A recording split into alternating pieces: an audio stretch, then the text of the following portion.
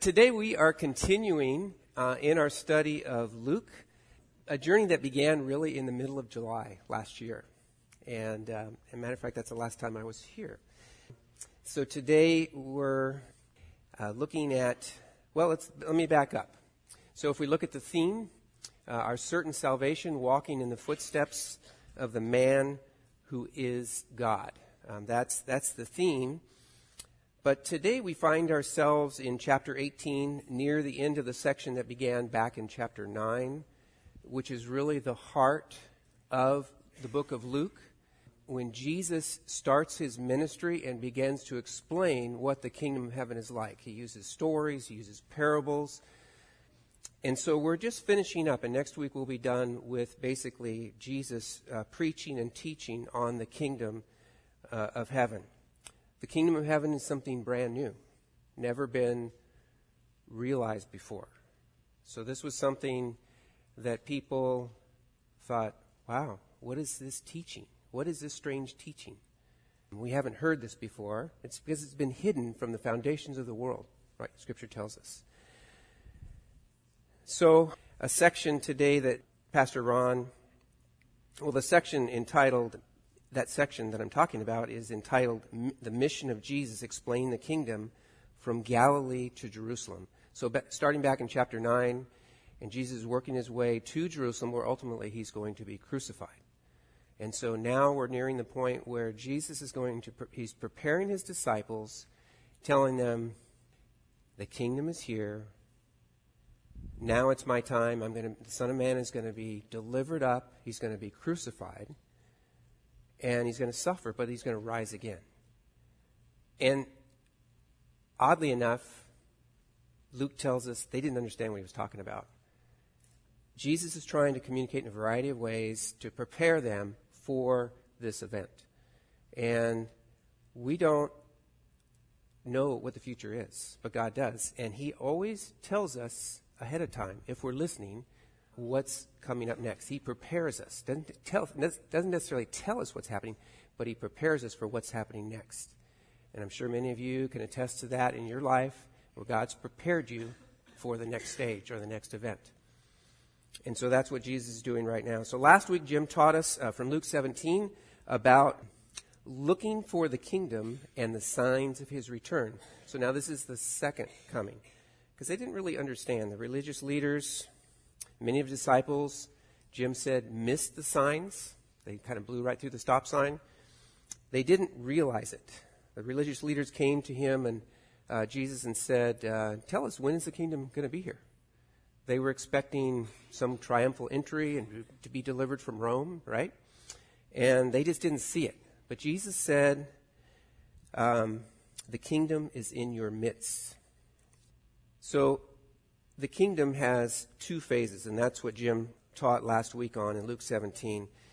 There's the now phase, which is a time of grace, and which we're in right now. So the kingdom of God is in the midst of you, when Jesus explained to the Pharisees. And then there's the not yet phase, so the time at the end, which we call the second coming, and that's not the time of grace. That's the time of judgment. And so now we're living in this in-between time, between the now, where we're living in the kingdom age, and we're part of the church and doing his work. But there's this future time coming, the not yet, where ultimately the entire earth will be judged, right? Just like in the days of Noah, we're told, where the entire earth was flooded. So this week brings us to chapter 18, 1 through 14, where Jesus, knowing what lies ahead, and he's preparing his disciples for difficult times ahead. So we're living in a time of grace. We're also living in a time of a fallen Genesis 3 world, where God's grace compels him to hold back justice for a time until he returns. So we're living in this kind of awkward time where justice does not always prevail.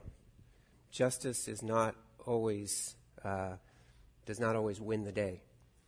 And as subjects of the king, so we experience difficult times where justice does not prevail. So the question is, how do we go about living in kingdom living in an unjust world.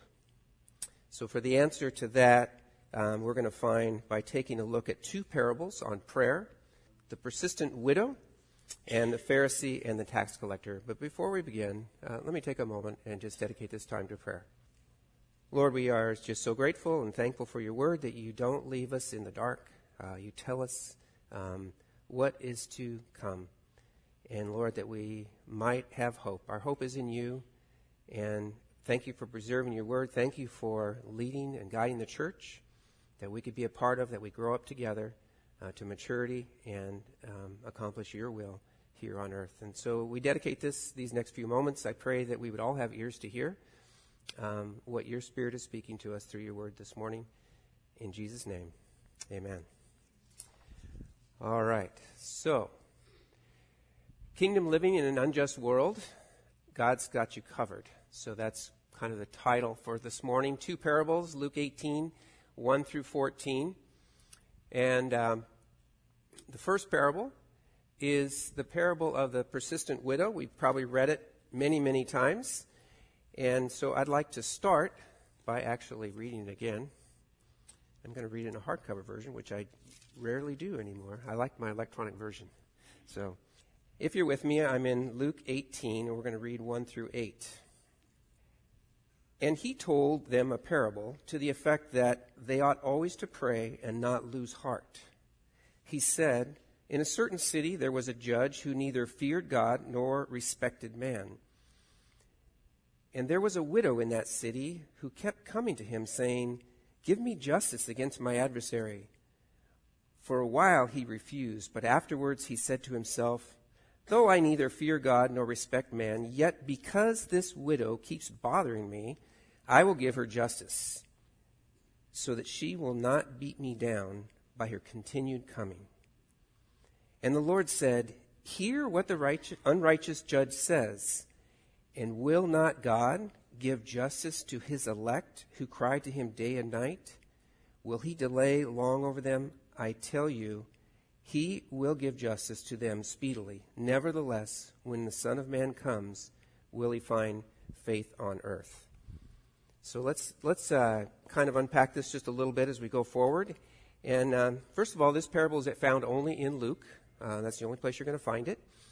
When Jesus said them, he told them a parable. Who was he talking to? Probably his disciples. If we go back to chapter 17, verse 22, Jesus actually turned to his disciples and started explaining some things, and he really never transitioned. So at this point, my best guess and the commentaries would be he's probably just speaking to his disciples, and maybe there's some other people around, but that's who he's probably speaking to. The next thing we want to unpack just for a minute here is what are parables.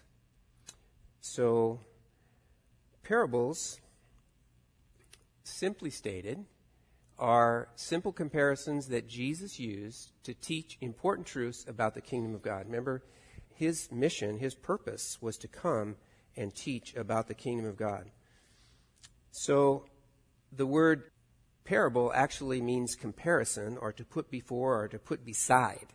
So it's a story alongside of a truth. So Jesus is trying to explain something that we've never seen since the foundation of the world, this kingdom of heaven, and he's trying to explain it in terms that we earthlings, right, can understand it. Because we don't have the mind of Christ, and we don't have all knowledge, right? So he's trying to explain to us what the kingdom of heaven is actually like. And so he chose to use parables. And so every time you read about a parable, it's Jesus trying to explain something about the kingdom of heaven. And so some truth that he's trying to communicate to us in only a way that we can really understand it. In Luke 4:43, Jesus said, I must preach the good news of the kingdom of God to other towns as well, for I was sent for this purpose, as he explained to those in Galilee. Jesus told his parables with things that never seem to change. They're timeless. So there's a certain agelessness to each one. So like the hidden treasure talks about, value, things that don't change. We put value in a lot of different things. The Good Samaritan is about kindness and love in action, something that really doesn't change. Today, Jesus is using a judge. We'd be familiar with a judge and a widow. Later, he tells stories, not necessarily a parable, about a rich ruler, a rich young ruler. So we can identify with that as well. But that's more of kind of not a parable, but an actual true story. What parables are not? Parables are not an allegory. They're not a symbolic work. Pastor Leroy used to say that parables and stories, they don't stand on, or like an allegory, they don't stand on four legs. You can't identify every part of a parable and try and draw some truth from it, right? It has a message, and it has really one central point, and that's what we're going to try and work on today. Parables are not fables or legends, stories that teach a lesson, so they don't fall into that category either. And parables are not proverbs. So proverbs, as Solomon said, he made observations about life, and he wrote all those down, thousands of them, right? Those were just observations about life, that short, well-known sayings that a fact, and they're not a story. So parables is really a simple comparison of something that we're very familiar with, something simple and ageless that Jesus used to help us understand truths about the kingdom of heaven. Matthew 13:34, you don't have that in your notes, I'm just going to read it to you, is all these things Jesus said to the crowds in parables. Indeed, he said nothing to them without a parable. This was to fulfill what was spoken of by the prophet. I will open my mouth in parables. I will utter what was hidden since the foundations of the world. So if we go to the next verse, let's make some more observations here. Let's go to, if we go to 18:1, let's go there together. 18:1 says, and he told them a parable to the effect that they always ought to pray and not lose heart. So the question is, he's teaching in parables and teaching them to pray, but that they would not lose heart. And so the question is, why might the disciples lose heart? You can answer that if you like. You can throw out an answer. But why would they lose heart? Why would Jesus think that they would lose heart? Why is he telling them, I want you to pray? Right? He's on his way to Jerusalem. And he knows what's going to happen. They don't know what's going to happen. I mean, he told them, but they don't really understand. So their Savior, their Lord, the one who's discipling them, right, is going to be mistreated, abused, and crucified. And not only that, but Jesus also sees the second coming. And there's going to be a time that we live in right now where justice is not going to prevail. There's going to be challenging times. So he doesn't want them to lose heart. Doesn't want them to get discouraged. So to really answer the question a little bit more fully, we could go back to Luke 17:22 through 30. And so we have just a minute here. So if you would turn with me to Luke 17:22. This is what Jim covered last week. In 17:22 through 30, he said, Jesus turned to his disciples and he said, the days are coming when you will desire to see one of the days of the Son of Man, and you will not see it. And they will say to you, look there or there. Do not go out and follow them. For as lightning flashes and lights up the sky from one side to the other, so will the Son of Man be in his day. But first he must suffer many things and be rejected by this generation, just as it was in the days of Noah, so it will be in the days of the Son of Man. They were eating and drinking and marrying and giving in marriage until the day when Noah entered the ark and the flood came and destroyed them all. Likewise, just as it was in the days of Lot, they were eating and drinking and buying and selling and planting and building. But on that day, when Lot went out from Sodom, fire and sulfur rained from heaven, destroyed them all. So it will be on the day when the Son of Man is revealed. So Jim went over this last week, so I'm not going to go into more detail, but he was telling them that what was going to happen. And I think they would identify with those stories. They had scrolls. They had the Old Testament at that time, right? And they go, oh, it was like the days of Lot. Or like the days of Noah. We know what that was like. And so they had scripture that they could go to and see, what were the days really like? What were the people like during that time? What was it like? If we go to, and I'll just read it here, but Genesis 6:13 says, "And God said to Noah, I have determined to make an end to all flesh, for the earth is filled with violence through them. Behold, I will destroy them with the earth." So we kind of get a flavor of what it was like back then, in the days of Noah. The earth was completely filled with violence. God basically got frustrated. Or, I wouldn't say frustrated. Does God get frustrated? He was fed up. He had had enough, right? And it was just continual. And so also, like the days of Lot, what were the days of Lot like? In Genesis 18:20 through 21, it says, "Then the Lord said, because the outcry against Sodom and Gomorrah is great and their sin is very grave, I will go down to see whether they have done altogether according to the outcry that has come to me." And in 19:13 in Genesis, the angels said, "For we are about to destroy this place because of the outcry against its people has become great before the Lord, and the Lord has sent us to destroy it." So there's a time when they looked at that and they could have figured, okay, they could draw some conclusions from what was happening in the time of Lot, in the time of Noah. There was great evil, there was wickedness, the judgment was sudden, right?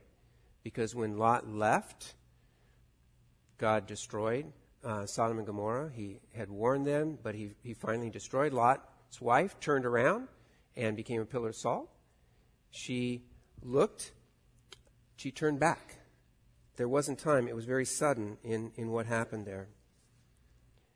So judgment was swift. Times were filled with violence. The sin of the cities of Sodom and Gomorrah was very grave, and God judged the cities. Those who were judged appeared to be oblivious to the impending danger, right? They rejected God's warnings. Okay? There's people around us, some of our neighbors and things too, that maybe are oblivious to what the Word of God says, that this future and what the future is going to bring. It's up to us to warn them and to give them the good news of the gospel. The disciples, he thought, maybe would lose hope due to the violence, the sin, and injustice that they would see. Let's go to the judge. Okay? So the judge, he said, in a certain city there was a judge who neither feared God nor respected man. In verse 2, judges were supposed to, what was essential to their duty, judges were supposed to be God's representatives, administering justice to those who needed it. So that was a judge's role. But when we read in verse 2 that there was in a certain city that there was a judge who neither feared God nor respected man. A judge who neither feared God nor regarded man was controlled really only by his own inclinations. So when King Jehoshaphat appointed judges in Judah, he instructed them to consider carefully what you do, because you are not judging for man, but for the Lord. For with the Lord our God there is no injustice or partiality or bribery. So we get the idea this judge had none of that, so completely opposite to God. Let's take a look at the widow, okay? Verse 3, "And there was a widow in that city who kept coming to him and saying, 'Give me justice against my adversary.'" So the widows were probably the most defenseless in Hebrew society. The Old Testament often refers to them as being oppressed. They were often legal victims, and this was probably the case for this woman. She was a legal victim. Likely she was one of those later described in Luke as victims of those who devour widows. She pleaded for justice. She wasn't pleading for mercy. She pleaded for justice. So she felt she was in the right, or she was in the right, and it wasn't like she was asking for help or assistance to do something, but she was asking that justice would be done, that this situation would be corrected, right? That's what she's asking for. Next verse. Let's go on to verse 4. For a while he refused, but afterward he said to himself, the judge, though I neither fear God nor respect man, yet because this widow keeps bothering me, I will give her justice so that she will not beat me down by her continual coming. The whole beat me down is literally to strike the eye or to give a black eye. And so that's the way he's describing this. Is she's basically just worn him down, and he doesn't want to get beat up by this gal. So let's look up and see what happens here. Verse 6. And the Lord said, hear what the unrighteous judge says. And this is, I think, where we need to pay attention, because God already told us Jesus already told us why he's giving us this parable, right? So that we would continue to pray and not lose heart. But here he's saying, listen to what the unrighteous judge says. And will not God give justice to his elect who cry to him day and night? Will he delay long over them? I tell you, he will give justice to them speedily. Nevertheless, when the Son of Man comes, will he find faith on earth? So Jesus really explains at this point that this is a parable of contrast between an unrighteous judge and God himself. Will not God give justice to his elect? The clear lesson from the parable is that God is not like the judge. God is good, and he's gracious, and he will hear the cry of his people. We are not like the nameless widow, right? For we are his chosen one whom he loves. So it's not our job at this point, and I don't think the takeaway from this parable is that we need to badger or pester God or impress him by our piety, our continued asking. Will we continue to ask God about things? Yes, we will. But his response here is not dependent upon how many times a day we pray for something, right? Okay? God is not like the unrighteous judge. We don't have to pester him. God is God. He cares for each one of us. He loves us. We're his chosen ones, and he hears us. And so with the faith of a mustard seed, as Pastor Ron described, we don't need to have a huge amount of faith. We just need to have faith because we have faith in our God, right? So at this point, I think what we learn, or one of the takeaways from this, is that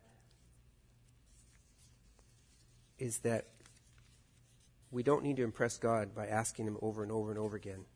We just need to pray. Okay? Something else we need to talk about here just briefly, and I think, and that's this term justice. So when we talk about justice, it says some of the takeaways, God will bring justice. What does this justice really mean? That term gets thrown around a lot today. We hear things like social justice, things like that. Justice really means to make things right. Okay? It's to make things right. So there's a standard, and we want to make things just or justified. And it's rooted really in the character of God. I mean, there's just volumes written on what justice really is and how it's applied and things like that. But when it comes right down to it, justice is making things right. So it's what the widow wanted. She wanted, I just want you to make things right. That's what she was pestering the judge about, right? Proverbs 37:28 says, for the Lord loves justice. He will not forsake his saints. They are preserved forever. But the children of the wicked shall be cut off. Proverbs 28:5 says, evil men do not understand justice, but those who seek the Lord understand it completely. So if you expect your non-believing coworker, non-believing neighbor, non-believing family member to understand really justice, it's just not going to happen. Scripture is pretty clear about that justice is understood through spiritual eyes. Proverbs 29:26 says, "Many seek the face of a ruler, but it is from the Lord that a man gets justice." So justice is really a gift that comes from God. God makes things right. Samuel, speaking about David, David reigned over all of Israel, and David administered justice and equity for all his people. So David, acting as God's agent, really kind of as a judge, because that was the role of a judge, to administer justice. But that was David's role. When the Queen of Sheba visited Solomon, because she wanted to see, she had heard all these really good things about Solomon, and so she wanted to visit and see what was going on. And this is what she said when she was done. She says, "Blessed be the Lord your God, who has delighted in you and set you on his throne, as asking for the Lord has delighted in you and set you on his throne as king for the Lord your God, because your God loved Israel and would establish them forever. He has made you king over them, that you may execute justice and righteousness." If you just do a quick search of the word justice, it's all throughout the Bible. God is very concerned about justice and justice for his people, for us. So the takeaways, as we have up here, is that we should persist in prayer. Okay, the longer the time goes on until the Lord's return, the more relevant Jesus' parable is. The parable calls for prayer, persistence, and patience. Something that's become more necessary the longer that we wait. What should our attitude be as we face injustice as believers? Okay, good question, because we see it all the time, right? Our call is not to strike back in kind or be discouraged and lose heart, but to turn to God and rest in the promise that he has made to vindicate us, right? We are never to pay back evil for evil. Jesus was clear about that. And so, in the meantime, during this not yet time, we're going to experience injustice. We're going to continue to experience injustice. But we need to keep praying for relief and seeking God as we see this happen around us. Does this mean that we must never engage in fervent prayer? You know, so many the takeaway for so many when they read this parable, and I probably did it for years, is I just need to pray harder. I need to pray more. You know, if I only prayed more, that would have never happened, right? If I only prayed more fervently. When I was down in Mexico, and I went down to Guadalajara as a freshman, I think, in high school. Took a train trip all the way down there. And we went around the city, and all these large basilicas, churches, that's what they call them, basilicas. And we were walking by, and we saw these people on their knees crossing this big, huge courtyard that was probably the size of a football field or bigger, 2 football fields, on their knees, bare-skinned. And the thought was, I asked, well, why are they actually doing this? It's because they felt if they experienced pain going across there, that God would hear their prayer. You know? And it happens. I don't think that was the idea that God had for us to, hear. Not out of this parable. We need to trust him as we pray. So does this mean that we never engage in fervent prayer? Not at all. The teaching of the parable is that we must continue in our prayers even when there seems to be no answer. Because God, unlike the unjust judge, is loving and gracious. We persist in prayer not because we had not yet gotten God's attention, but we know he cares and he will hear us. So that's why we persist in prayer. Once we become a believer, our whole relationship with God changes, right? Now we're his sons and we're his daughters. So why would we not want to continue in prayer and talking to him every day? You know, Scripture tells us to rejoice always, pray constantly, in all things give thanks, for this is God's will in Christ Jesus for you. So that's something that we do constantly. So we're not encouraged to not fervently pray here. Second takeaway is God will bring justice.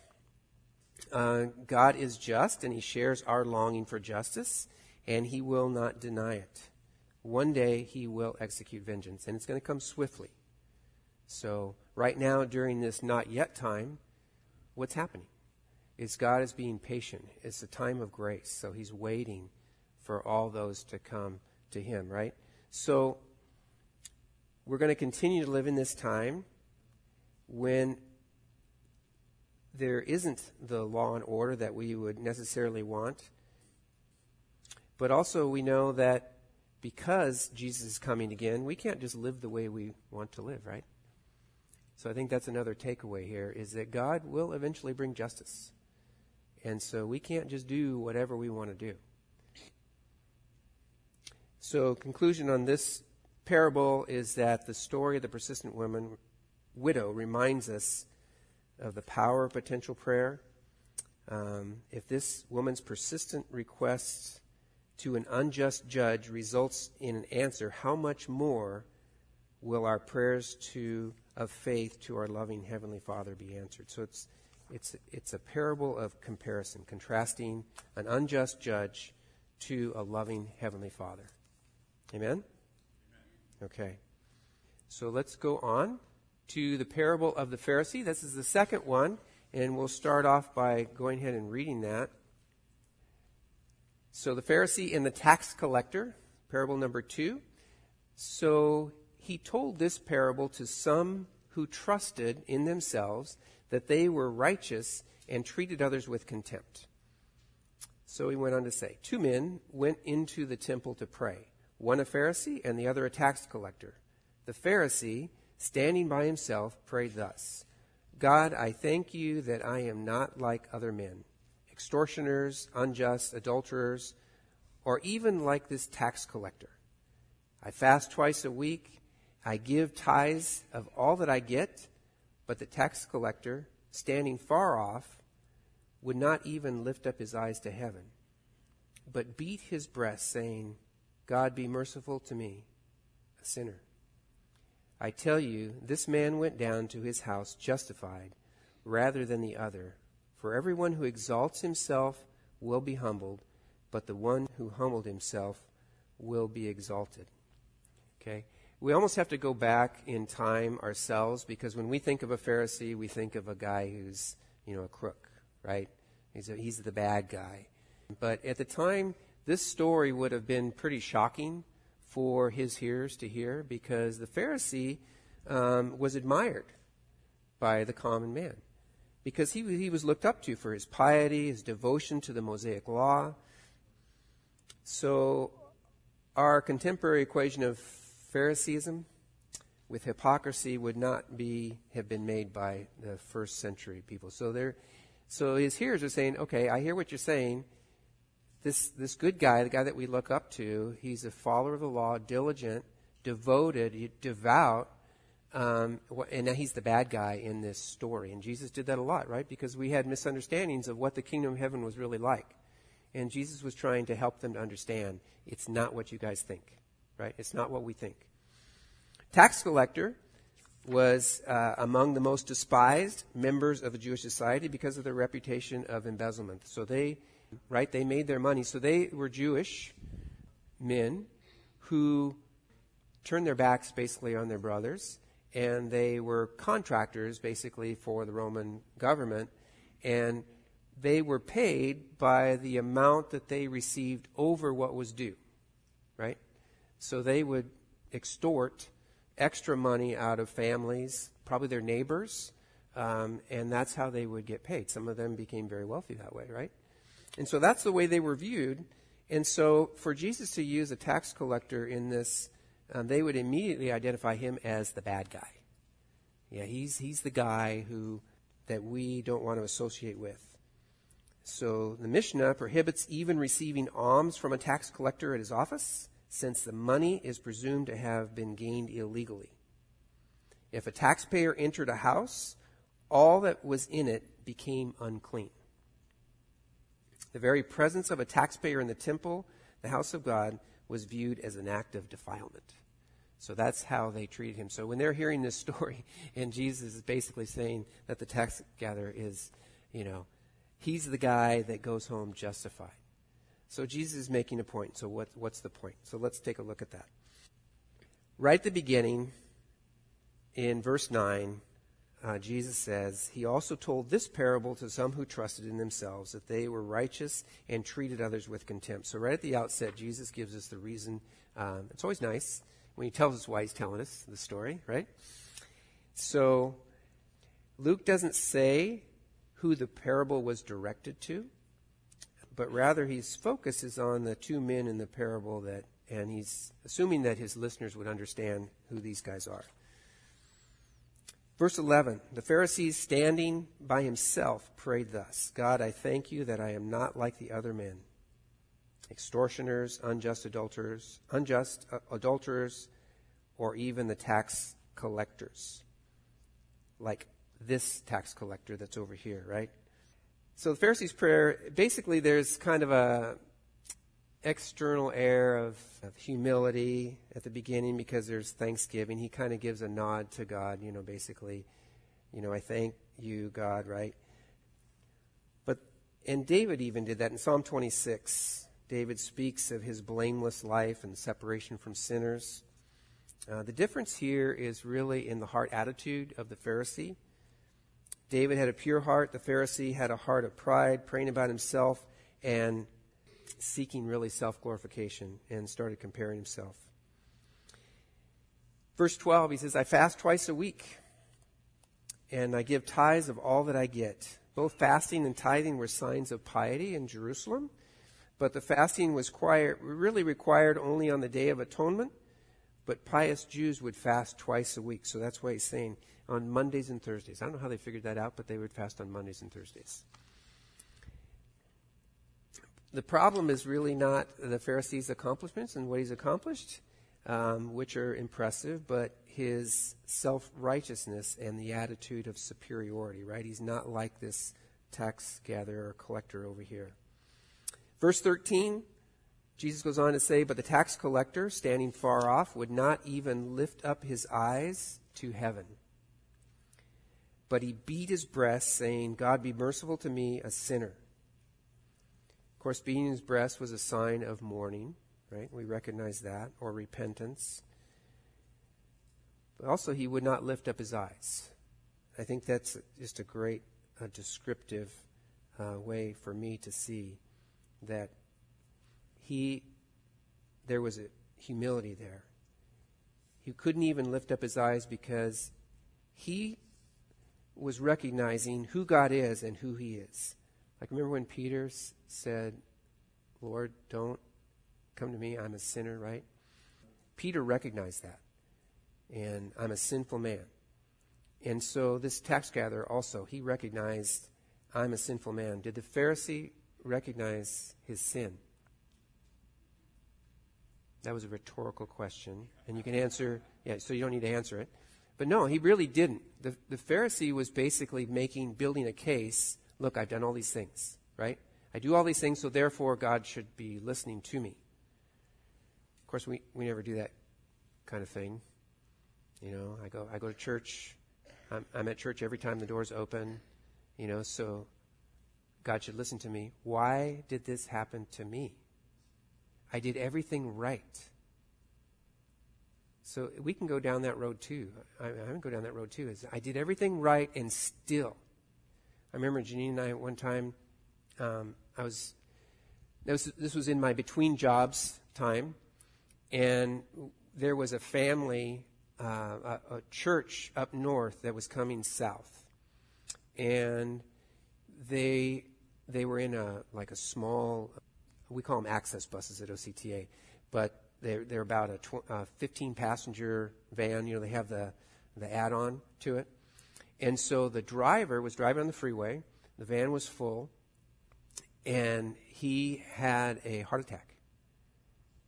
And the van veered off, and it was down off the 405 down in Irvine. Van veered off, and fortunately it went off the road and crashed, but it was still upright. and everybody was okay. They tried to wake him up. And so what happened was they called us because we knew some of the people. They were at a Tascadero Bible Church, and Janine's sister goes there. So they called us to see if we could house them while they got another van. And so we did. Brought them over here. They stayed out in the gym. And I remember we drove over and we were helping them out. And when we were doing that, we're all out there standing by the gym on the outside on the sidewalk. And somebody jumped over the wall and smashed our window in our car and took Janine's purse with everything in it. All the keys, everything. And I think phone too. Everything, right? And our first tendency is, Lord, we're doing this to help you, and we got the car here, and we're helping these people out, and look what happened, right? So I'm not exempt from this issue. From coming before God, look at all what I'm doing, and how come this bad stuff happens? And it does. We're living in a Genesis 3 world, right? A fallen world, and bad things happen sometimes. And now we kind of look at it and just realize, it's God's stuff, and he takes it. It's just a lesson that we learn, right? We live in a fallen world. We pray for those people who do things like that. Tax gatherer was standing far off. He wouldn't lift up his eyes. He said, "Be merciful to me." God longs to forgive and to welcome back those who repent. So Jesus, in verse 14, he says, "I tell you, this man went down to his house justified rather than the other. For everyone who exalts himself will be humbled, but the one who humbles himself will be exalted." So the parable really illustrates the need for humility. It's not so much a parable about how to pray as it is a sharp challenge to our conventional understanding of what goodness is in relation to God. I think when we realize who God is, our goodness just kind of all falls to the wayside, right? But when we compare ourselves to those in Arizona, right? We compare ourselves to other people, our neighbors, our friends, then it's a lot easier. Well, at least I'm not like that guy. I don't do that stuff, right? So I'm pretty good. I don't think God ever asked us to do that, compare ourselves with other people, because the standard is righteousness, is holiness, and only God is holy. And that's why later on we're going to read about the rich young ruler, and he comes to Jesus and said, "Good teacher, what must I do to be saved?" And Jesus said, "Well, you obey the commandments." And Jesus said, "Well, one thing you're lacking is you don't sell all your stuff," right? And then so the disciples came to him afterwards and said, "Well, how is somebody going to be saved?" And Jesus said, "Well, it's harder for a rich man than to pass through the eye of a needle, or a camel to pass through the eye of a needle, than for a rich man to enter in heaven." And so the disciples are saying, well, richness was a sign of God's blessing. That was their thought. And Jesus said, with man it's impossible. With God all things are possible. Salvation is only possible with God, right? And the same here is we can never measure up. No matter what we do, we can never measure up. So the takeaways here, 2 takeaways. 1 is realize God's grace is not earned. And 2, humility and grace go hand in hand. So what do we learn from the 2 parables? The persistent widow, we learn to persist in prayer and not to give up, to pray. Some of you use that acrostic, P-R-A-Y. It works really well. It follows the Lord's Prayer to a large extent. But to praise, repent, ask, and yield, to wait on the Lord, right? Second is to wait on God for justice. We live in a fallen world of sin and injustice. Third is to be faithful in serving until the King returns. And for the Pharisee and the tax collector, God's grace is not earned. Be humble. Humility and grace go hand in hand.